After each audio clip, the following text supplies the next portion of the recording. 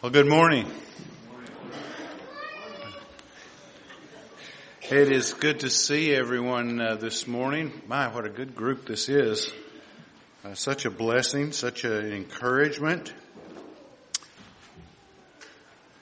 Someone said, I heard not long ago on a panel discussion, one of the questions was, what's the best way to encourage your pastor?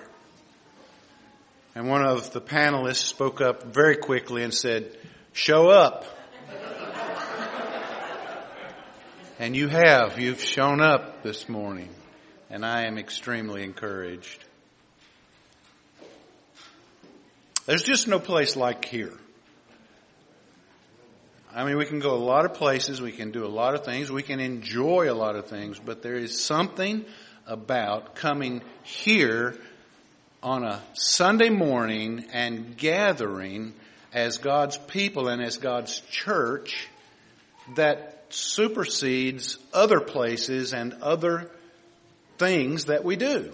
There's just, it just cannot be replaced. I get so tired of hearing about virtual church. There's no such thing as a virtual church. The very definition of church is a gathering of believers for corporate worship. That's the definition. And you can't have that unless you actually gather. And so I'm pleased, I'm thankful for all of you and for your faithfulness to be here and for your faithfulness to the Word of God, and that's a blessing. So with that, let's go to John chapter 5. We've been looking at this passage in John 5, verses 17 through 47. We're working our way through it. We come to a different section this morning. Jesus is speaking to the Pharisees, those around who've gathered around him at Jerusalem. Beginning now in verse 19. So Jesus said to them, Truly, truly, I say to you, the Son can do nothing of his own accord, but only what he sees the Father doing. For whatever the Father does, the Son does likewise. For the Father loves the Son and shows him all that he himself is doing. And greater works than these will he show him, so that you may marvel. For as the Father raises the dead and gives them life, so also the Son gives life to whomever he will. The Father judges no one, but has given all judgment to the Son, that all may honor the Son just as they honor the Father. Whoever does not honor the Son does not honor the Father who sent him. Truly, truly, I say to you, whoever hears my word and believes him who sent me has eternal life. He does not come into judgment, but is passed from death to life. Truly, truly, I say to you, an hour is coming and is now here when the dead will hear the voice of the Son of God, and those who hear will live. Let's pray and ask the Lord to bless our time in the Word this morning. Our Father, we do thank you for the opportunity to come once again. We gather here today in the name of our Lord Jesus Christ to worship you, to worship Christ in the Spirit by the Word of God. We thank you that we have been born and live in a place where we can gather as we do and enjoy the fellowship that we have in you together. And so we pray this morning as your word is opened up to us that you would receive glory, that Christ would be honored and made central, and worship from our hearts would be true and pleasing in your sight. This we ask in Jesus' name. Amen. The Son has the power to raise the dead souls of people whom He chooses to give life. Plainly stated in this scripture, of all the people that were at the pool that day, when Jesus entered that scene, He chose one man to heal. One. That's reminiscent of the multitudes of people that live on the face of the earth and those whom God chooses out of their number. This is in conjunction with the work of the Father. All of those whom the Father chooses, the Son chooses. And so He also has the authority handed to Him by the Father to execute judgment on all mankind. All of these and all of the previous acts of Christ are undeniable proofs that Jesus Christ is God in the flesh. Now I want you to notice in verse 23 the reason the Father has given all judgment to the Son. He says that all may honor the Son just as they honor the Father.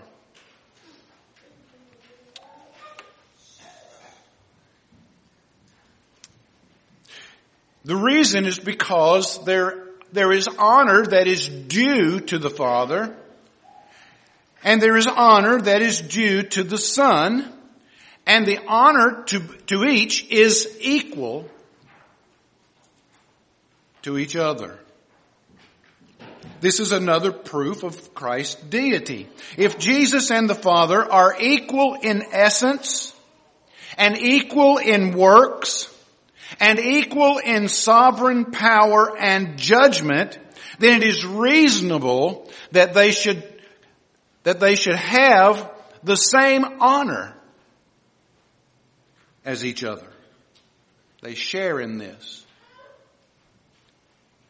Now there are those who believe that they are doing God's work and God's will while seeking to honor Him, but at the same time rejecting the Son. There were people like this in Jesus' day, and there are people like this now. People who say that they worship God, but they reject Christ. They come from all different stripes of both false religion and true religion, or what we would call Christianity.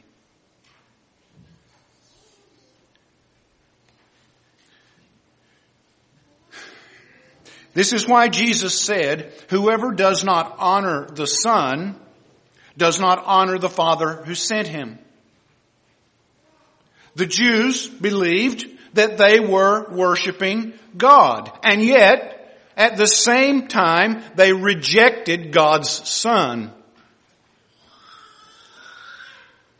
D.A. Carson writes, in a theistic universe, such a statement belongs to the one who is himself to be addressed as God, or to stark insanity. It's one or the other. The one who utters such things is to be dismissed with pity or scorn, or worshipped as Lord. The same options confront us. Either John is supremely deluded and must be dismissed as a fool, or his witness is true and Jesus is ascribed the honors due to God alone.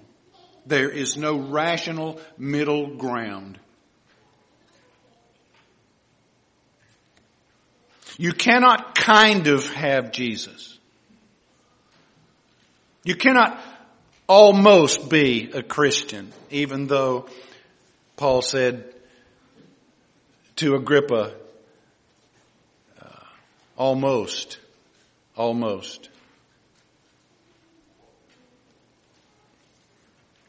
Many times Jesus is attributed worship and honor to Himself. To Himself, Jesus ascribed honor as the same as the Father, equal to the Father.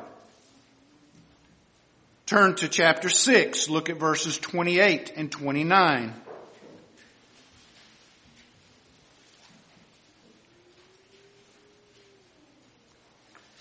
Then they said to him, "What must we do to be doing the works of God?" Jesus answered them, "This is the work of God, that you believe in him who he has sent." You want to do the works of God? Believe in me, Jesus said. That's the work of God. He ascribed himself as being equal with God in that statement. Look at chapter 8, verse 19.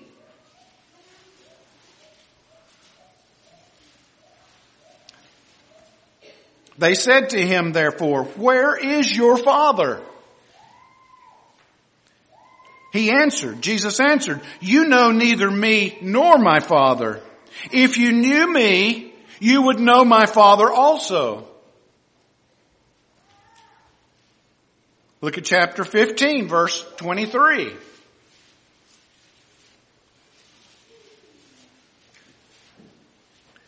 "Whoever hates me hates my Father also." You cannot get away from the fact that to hate Jesus is to hate the Father, to love Jesus is to love the Father, because they are equal to one another. In fact, John writes in his first epistle, "No one who denies the Son has the Father. Whoever confesses the Son has the Father also." The knowledge of one necessitates the knowledge of the other. The hatred of one extends to the other. Denial of one is to renounce the other. So people even today who are worshiping God, quote unquote, they're worshiping God, but they do not hold Jesus to be the Son of God, are denying God.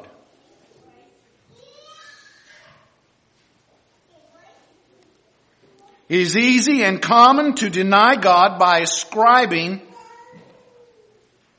not ascribing due honor to the Son. That's very common in our time.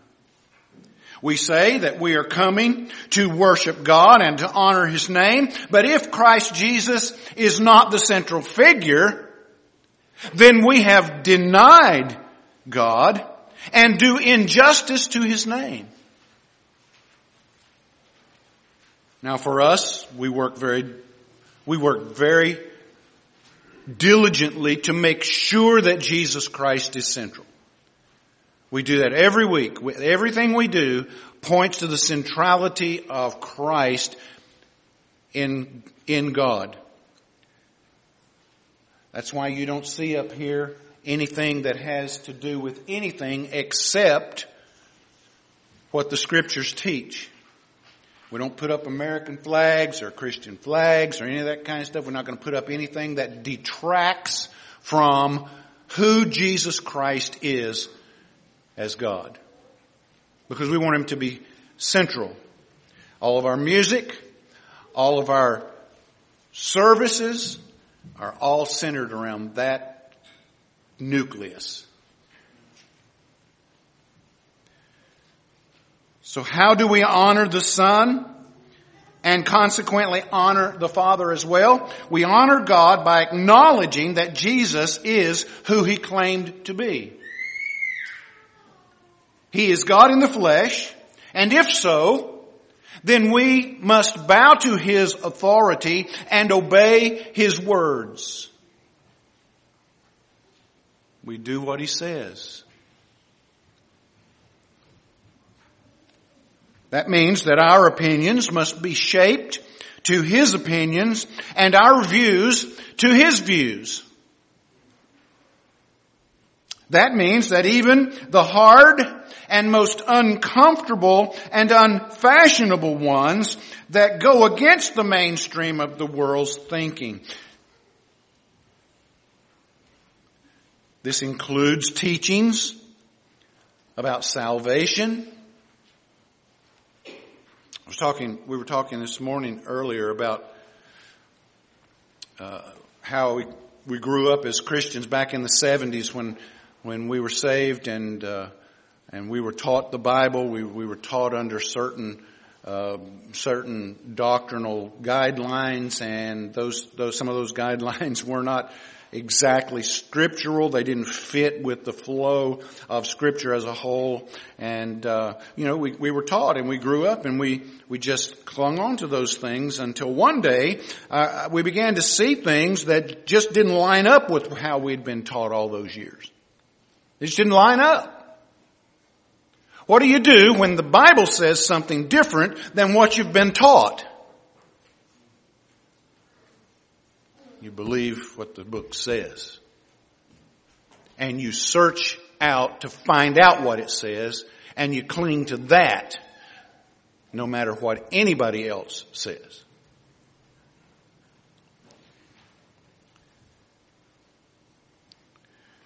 So when our opinions clash with the world's opinions, what do? If our opinions indeed are based upon biblical truth. Jesus' teachings about salvation, about creation, about the sexes, about life and death and how we're to live in this life, He has given to us. All of these things clash with the world's view.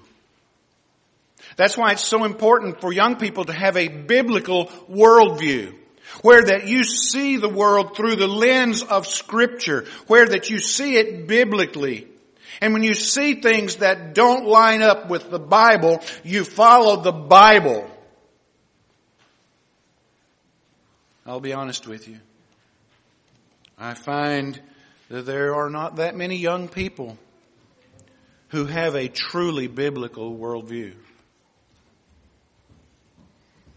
They've been brainwashed by the society, by the entertainment, by the schools, by the colleges. They've been brainwashed to believe that which is contrary to Scripture.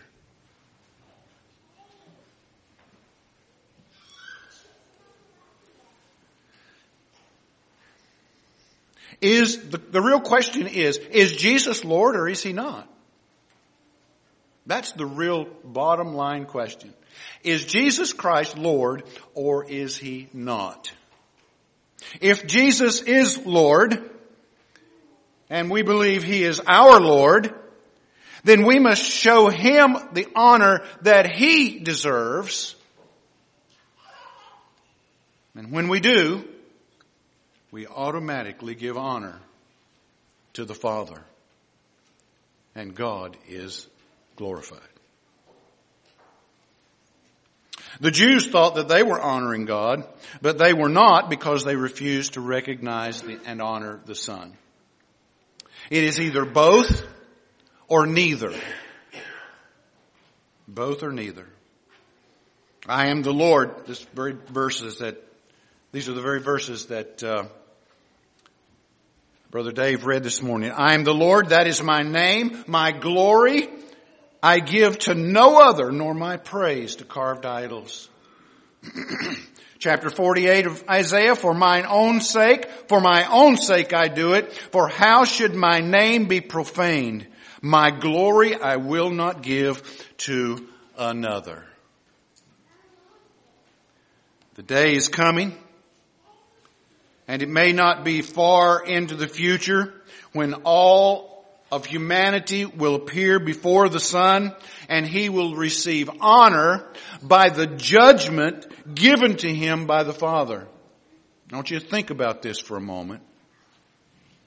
I want you to think about the honor that Jesus Christ receives, that God the Father will receive by His judgment of people. Paul speaks to this in Philippians chapter 2, verses 9 through 11. This is what he says. Very familiar to all of us. Therefore, God has highly exalted him and bestowed on him the name which is above every name. That at the name of Jesus every knee should bow, of things in heaven, of things on earth, of things under the earth. And every tongue confess that Jesus Christ is Lord, to the glory of God the Father. That day is coming. When that day comes, every knee bowed before the King of Kings, their mouths will open and they will say, "You are Lord."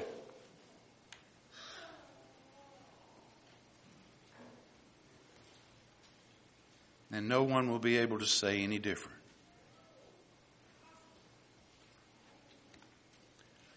It is at that time that the Son and the Father will be honored equally as the Son is honored as Lord. This is truly a reason to say that Jesus is equal to God. Now we know that Jesus is defending himself here as God in the flesh, and it will eventually cost him his life. He is not debating with the Jews. I love this about the Lord. He doesn't debate with people. He just states plain facts. And that's the way to do it, folks. Follow his example. You'll have people that will want to argue with you about things. Don't argue with them. Just state the facts and then walk away.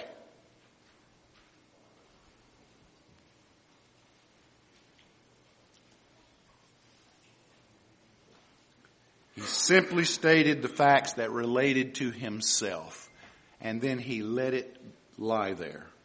He is the Son of God, and he makes these bold claims as to his deity.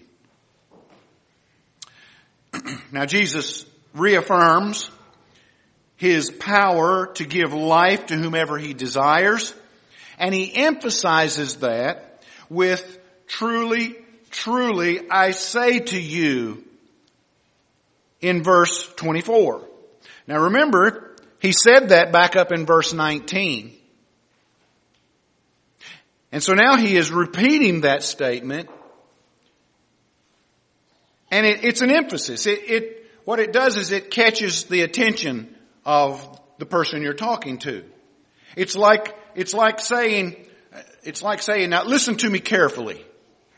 I'm telling you the truth. So that they listen to what he is actually saying. He uses this expression in verse 19, verse 24, verse 25. It signals his absolute honesty and truthfulness in speaking God's word.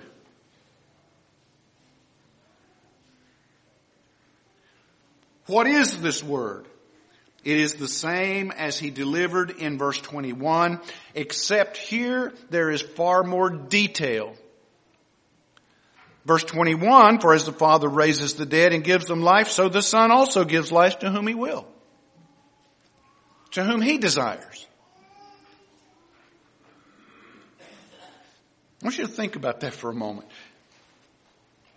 Do you deserve to have what God has given you?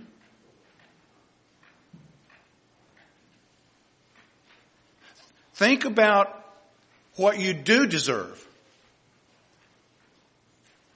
You deserve punishment. You deserve condemnation. You deserve hell and suffering. But God has chosen to take all that away from you and give you instead life and peace and blessing and joy in the Spirit. Notice what he says in verse 24.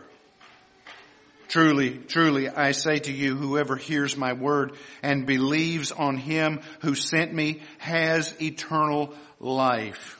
He does not come into judgment, but has passed from death to life. What wonderful words these are. I have to remind myself often of the truth of these words. Because there's so often times that I don't feel like this. We cannot base what God has done for us upon how we feel about it. If we do, we'll go down. Because your feelings and my feelings are fickle. They change from day to day. We must relate that to ourselves on what God says. What is the truth of the matter? Now, in verse 24, this verse emphasizes the need for the Word of God in salvation. There is no true gospel salvation without the Word of God. No one is saved without hearing the gospel through some means. 20 years ago, there was a push among evangelical Christianity of a teaching that said, basically, that God can use other means to bring people to salvation. Max Lucado was one of those people who bought into that false teaching, claiming that people in islands of the sea who never have the gospel taken to them can look up into the sky and see the stars, and from that they can gather that there's a God and they can be saved. That is not true. No one's saved without the Word of God. For the Word of God contains the good news of the gospel. And no one can understand that unless it is taken to them or they see it in some means. God uses all kinds of means, but it still takes the Word of God to do it.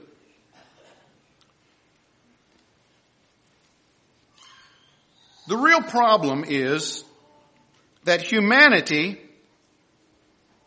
cannot hear God's message. They can't hear it. This was the difficulty when God told Isaiah to go to the people and give them His word.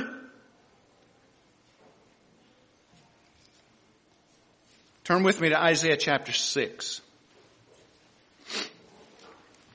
Isaiah 6. There is something in the air today.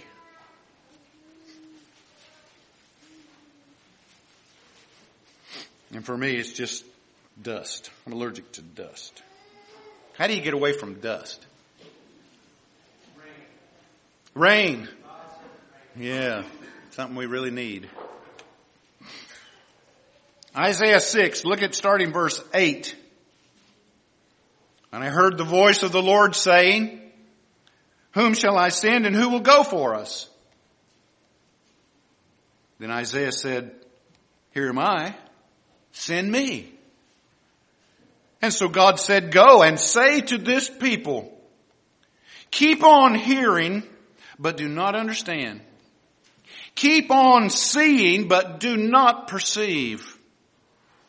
Make the heart of this people dull and their ears heavy, and blind their eyes, lest they see with their eyes and hear with their ears and understand with their hearts and turn and be healed." What is God saying here to Isaiah? He's saying, go and take my word to the people. But Isaiah, I want you to tell them they're not going to hear it. I want you to know they're not going to hear it. They're not going to see it. They won't understand it. Isaiah goes on and says, well, how long am I supposed to do this? That is a good question. It's a legitimate question. If they can't see it, if they can't hear it, how long do I do this? And God says, until until the cities are empty, till there's no inhabitants. Just keep on preaching it. And that's the question. If they can't hear, why should we preach it? Seems like an act in futility.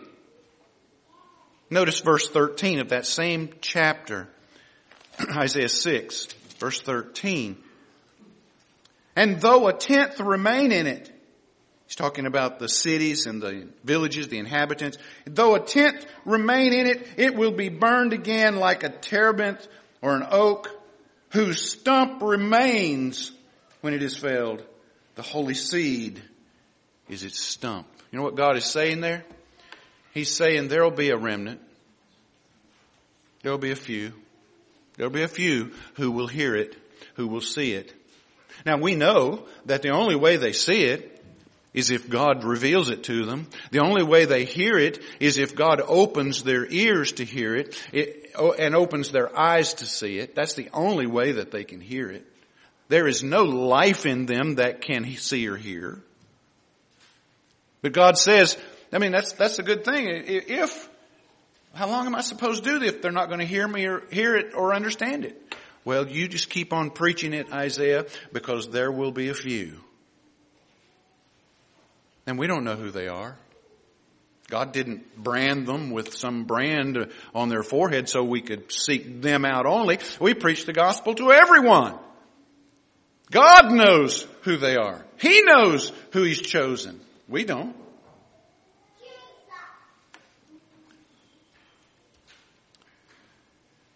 They don't have the capacity to see or hear, and they need help. Their ears have to be awakened to it. The job of the Spirit, the Holy Spirit, is to open dead, deaf ears in lost people and show them their sinfulness.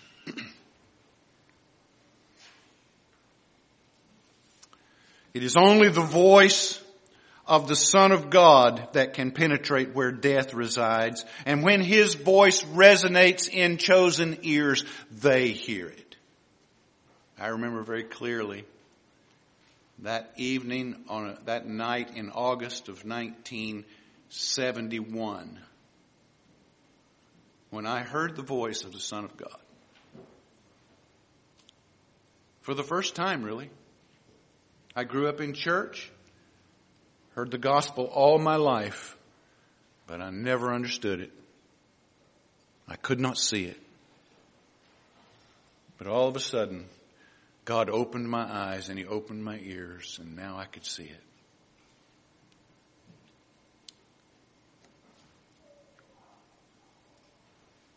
This is God's doing. These words of Christ have life-giving force that sends death packing and puts life in its place. This life is not of the temporal kind that eventually passes away. It is eternal life. And eternal life, in the context of John 5, is equal to no condemnation in judgment.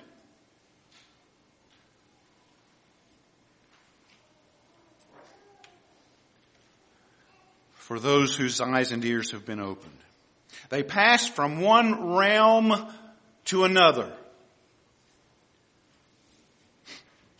From death to life. From judgment to forgiveness. Romans 8:1, there is therefore now, right now, no condemnation for those who are in Christ Jesus. No condemnation. Verse 10, but if Christ is in you, although the body is dead because of sin, the Spirit is life because of righteousness. If the Spirit of Him who raised Jesus from the dead dwells in you, He who raised Christ Jesus from the dead will also give life to your mortal bodies through His Spirit who dwells in you. It's the same as what Jesus said to Martha. He who believes in me, though he were dead, yet shall he live. Now, there are those who believe that salvation, once received, can be lost. I want you to think about this logically from the Scripture. Jesus calls it eternal life for a reason. It is the life of God who is Himself eternal. So it's not just any life. It's not human life. It's God's life. It's spiritual life. It is eternal life. So if a person, let's just say if a person receives this life, this eternal life, and then loses it, then it wasn't eternal. Because it's been lost. And if it's been lost, when God says it's eternal, that means that God has lied. And it wasn't really eternal after all. Do you see the problems?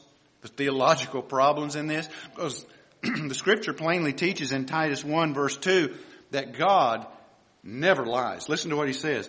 In hope of eternal life. Now remember, in the Scriptures, hope is not a thing that may or may not happen. We say, what are you going to do next week? Well, I'm hoping to go on vacation next week. You hope something doesn't happen that keeps you from going on vacation. I've hoped to go on vacation before, only to find out that someone has died and we have to come back from vacation. That's not that kind of hope. That's not biblical hope. Biblical hope is an absolute, sure, confident, positive assurance of something. So Paul says to Titus, in hope of eternal life, which God who never lies promised before the ages began. He promised it to us. And He cannot lie. He never lies. Therefore, the life that Jesus gives us never ceases. It can't be lost. Otherwise, God has lied. Which is an impossibility. Now, look at verse 25. Because this is as far as I'm going to get this morning. Truly, truly, I say to you, an hour is coming and is now here when the dead will hear the voice of the Son of God, and those who hear will live. I love this portion. I love John's writings. John is the most sovereign of all the gospel writers. So let's just look at the verse. Let's dissect this a bit. The world asks this question: what happens after death? The atheist would say, when people die, they're like a dog or a cat. Life ends. There's nothing. After that, we're just like the animal world. But that's not what Scriptures teach. The Scriptures teach that in the creation, after God had created all the animal life, finally in the end He created man, and it says He blew into his nostrils what? The breath of life. And man became what?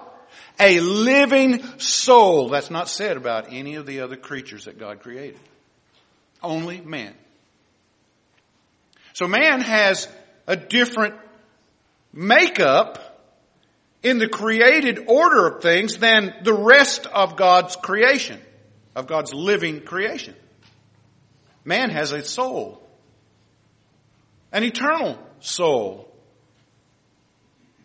that resides in a temporal body. So what is there anything after death? Will the dead live again? Or are they just like dogs that We bury and they're gone. The answer is yes. All people, now get this clearly. All people, whether saved or lost, whether believing or unbelieving, will be raised to stand before the Creator. All will live again. In that sense. The resurrection of the dead is both a blessed and fearful event. It is blessed for those who are in Christ because it means that they will experience the glory of never dying again when they're resurrected. It is fearful for those without Christ because death is the final reality for them. They have not passed from death to life. Only the believing pass from death to life. And there are not very many of them in the order of the world's population over time. Listen to the scriptures, Revelation 20. Blessed and holy is he who shares in the first resurrection. What is that? The first resurrection will happen at the coming of Christ for His church. When the dead are raised. And we meet Him in the air. It's called the rapture. Over such, the second death has no power. The second death is the judgment of the lake of fire. Hell. Revelation 20 verse 14. Then death and hell or Hades were thrown into the lake of fire. This is the second death, the lake of fire. Final separation from God in the lake of fire. That's the second death. Now, for the believer, the first resurrection is what we're waiting for. That's what we're all hoping will happen in our lifetime. And believe we may be the generation that sees that. The way things seem to be going. You know, it seems to escalate sometimes. It seems like it's going really fast toward the end. And then it backs off a little bit, slows down. And then something else happens and you think, oh, we're speeding up again.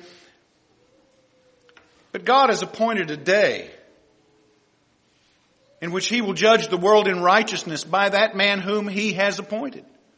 There's a day set for these things. No one changes it. It comes at God's appointed time. The resurrection for the Christian has two aspects. The first aspect is the spiritual aspect of it. When a person is born again, they are resurrected with a spiritual resurrection that is like that of Christ. It's a spiritual resurrection. It is one in which the effects can be seen, but the actual resurrection itself cannot be seen. It's silent.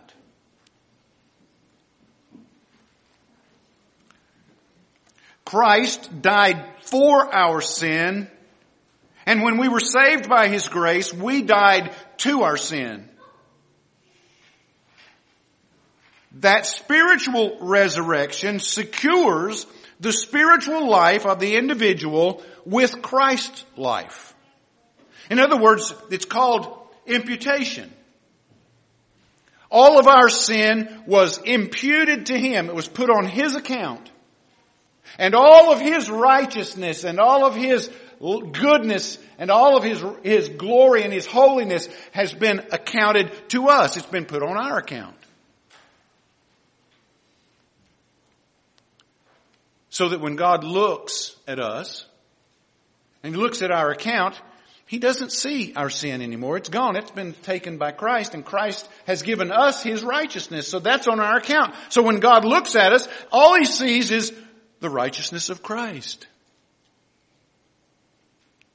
And He is pleased to accept us under those conditions. And they're not our conditions, they're His. Romans chapter 6. If we have been united with Him in a death like His, we shall certainly be united with Him in a resurrection like His. We know that our old self was crucified with Him in order that the body of sin might be brought to nothing, so that we would no longer be enslaved to sin, for the one who has died has been set free from sin. What does that mean? Does that mean that I don't sin anymore? No, it means that sin does not control you anymore. It does not dominate your life. You can say no to it now by the power of God's Spirit. You can resist the devil and he will flee, whereas you could not before.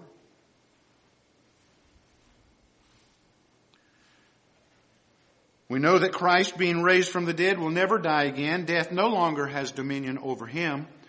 For the death He died to sin once for all. But the life He lives to God. So you must consider yourselves dead to sin and alive to God in Christ. Consider yourselves that. Make that promise yours. That's what Paul's saying. You were dead in the trespasses and sins, and even when we were dead in trespasses and sins, He made us alive together with Christ. That's resurrection. A spiritual resurrection. We were made alive together with Christ, like unto His resurrection. By grace you've been saved, he said. It's all by His grace. Nothing we did. We didn't deserve it. He did it all for us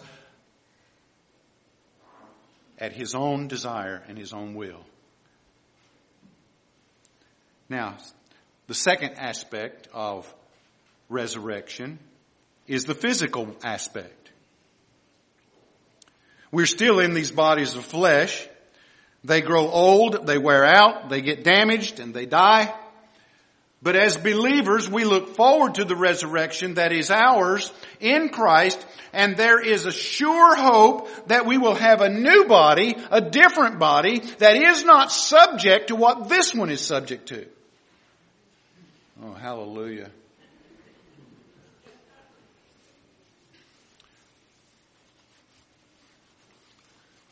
Lord, this body's wearing out. I need a new one.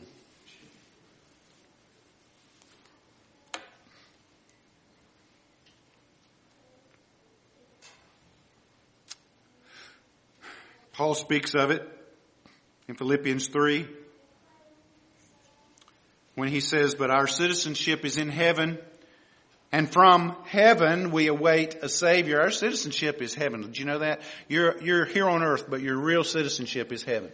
We are strangers and pilgrims in this world. From heaven we await the Lord Jesus Christ, who will transform our lowly body, this body of flesh, to be like His glorious body, that heavenly body that He possesses, by the power that enables Him to subject everything to Himself. He has the power to subject everything to Himself. If He has that power, then He certainly has the power to change this vile body into a body that's like His. The word transform is a future tense verb meaning to transform in appearance, to change in outward structure, but not substance. What does that mean? That He's going to transform our vile bodies to like His body. Well, it means that our bodies will be glorified like His is. Our bodies will be immortal like His is. We will put away all the scars and all of the effects of sin will be gone.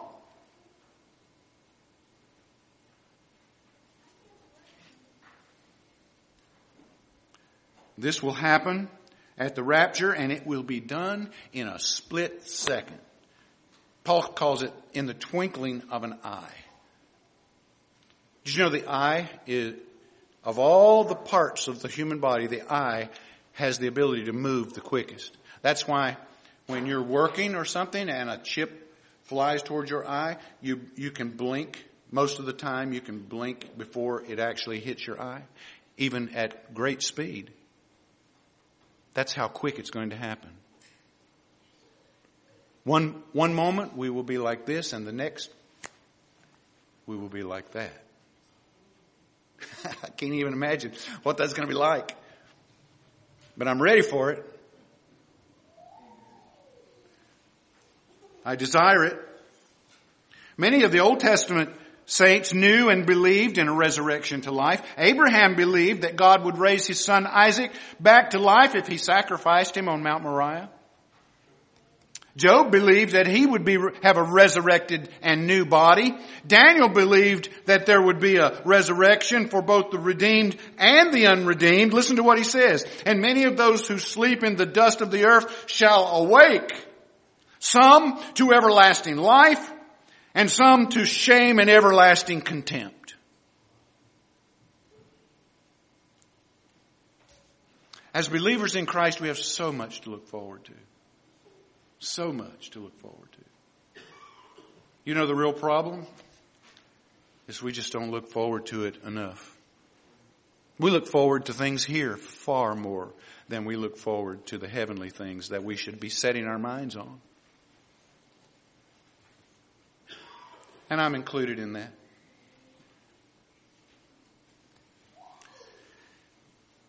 Nothing will be able to prevent this change that is going to take place. For this is the will of my Father, that everyone who looks on the Son and believes in Him should have eternal life, and I will raise him up on the last day.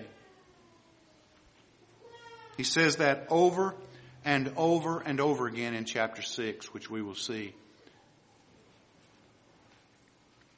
Before the raising of Lazarus from the dead, Jesus said to Martha, I am the resurrection and the life. He who believes in me, though he die, yet shall he live. This is the promise to all who are in Christ Jesus. It's a promise to us. We need to live in that. We need to take that as our own. We need to wear that and show the rest of the world the hope that lies within us, that sure promise of God that is going to come to pass for us because of Jesus Christ and our relationship to Him. Let's make that so this week. You'll get an opportunity somewhere along the way to tell someone or to show someone that hope that lies in you. Let's pray together. Father, we thank you for this Lord's Day. We thank you for the blessing of being here together. We thank you that you have given us your word. And I pray, Lord, that we would take this whole truth about eternal life, life you have given to us, life that we possess right now, the hope that in the future our bodies will be changed, and that eternal life will continue on in a brand new, glorified, heavenly body that we will live in with you forever and ever. I pray we would take these truths with us and believe them and live them for the sake of our Savior and our King, Jesus Christ. In His name we pray. Amen.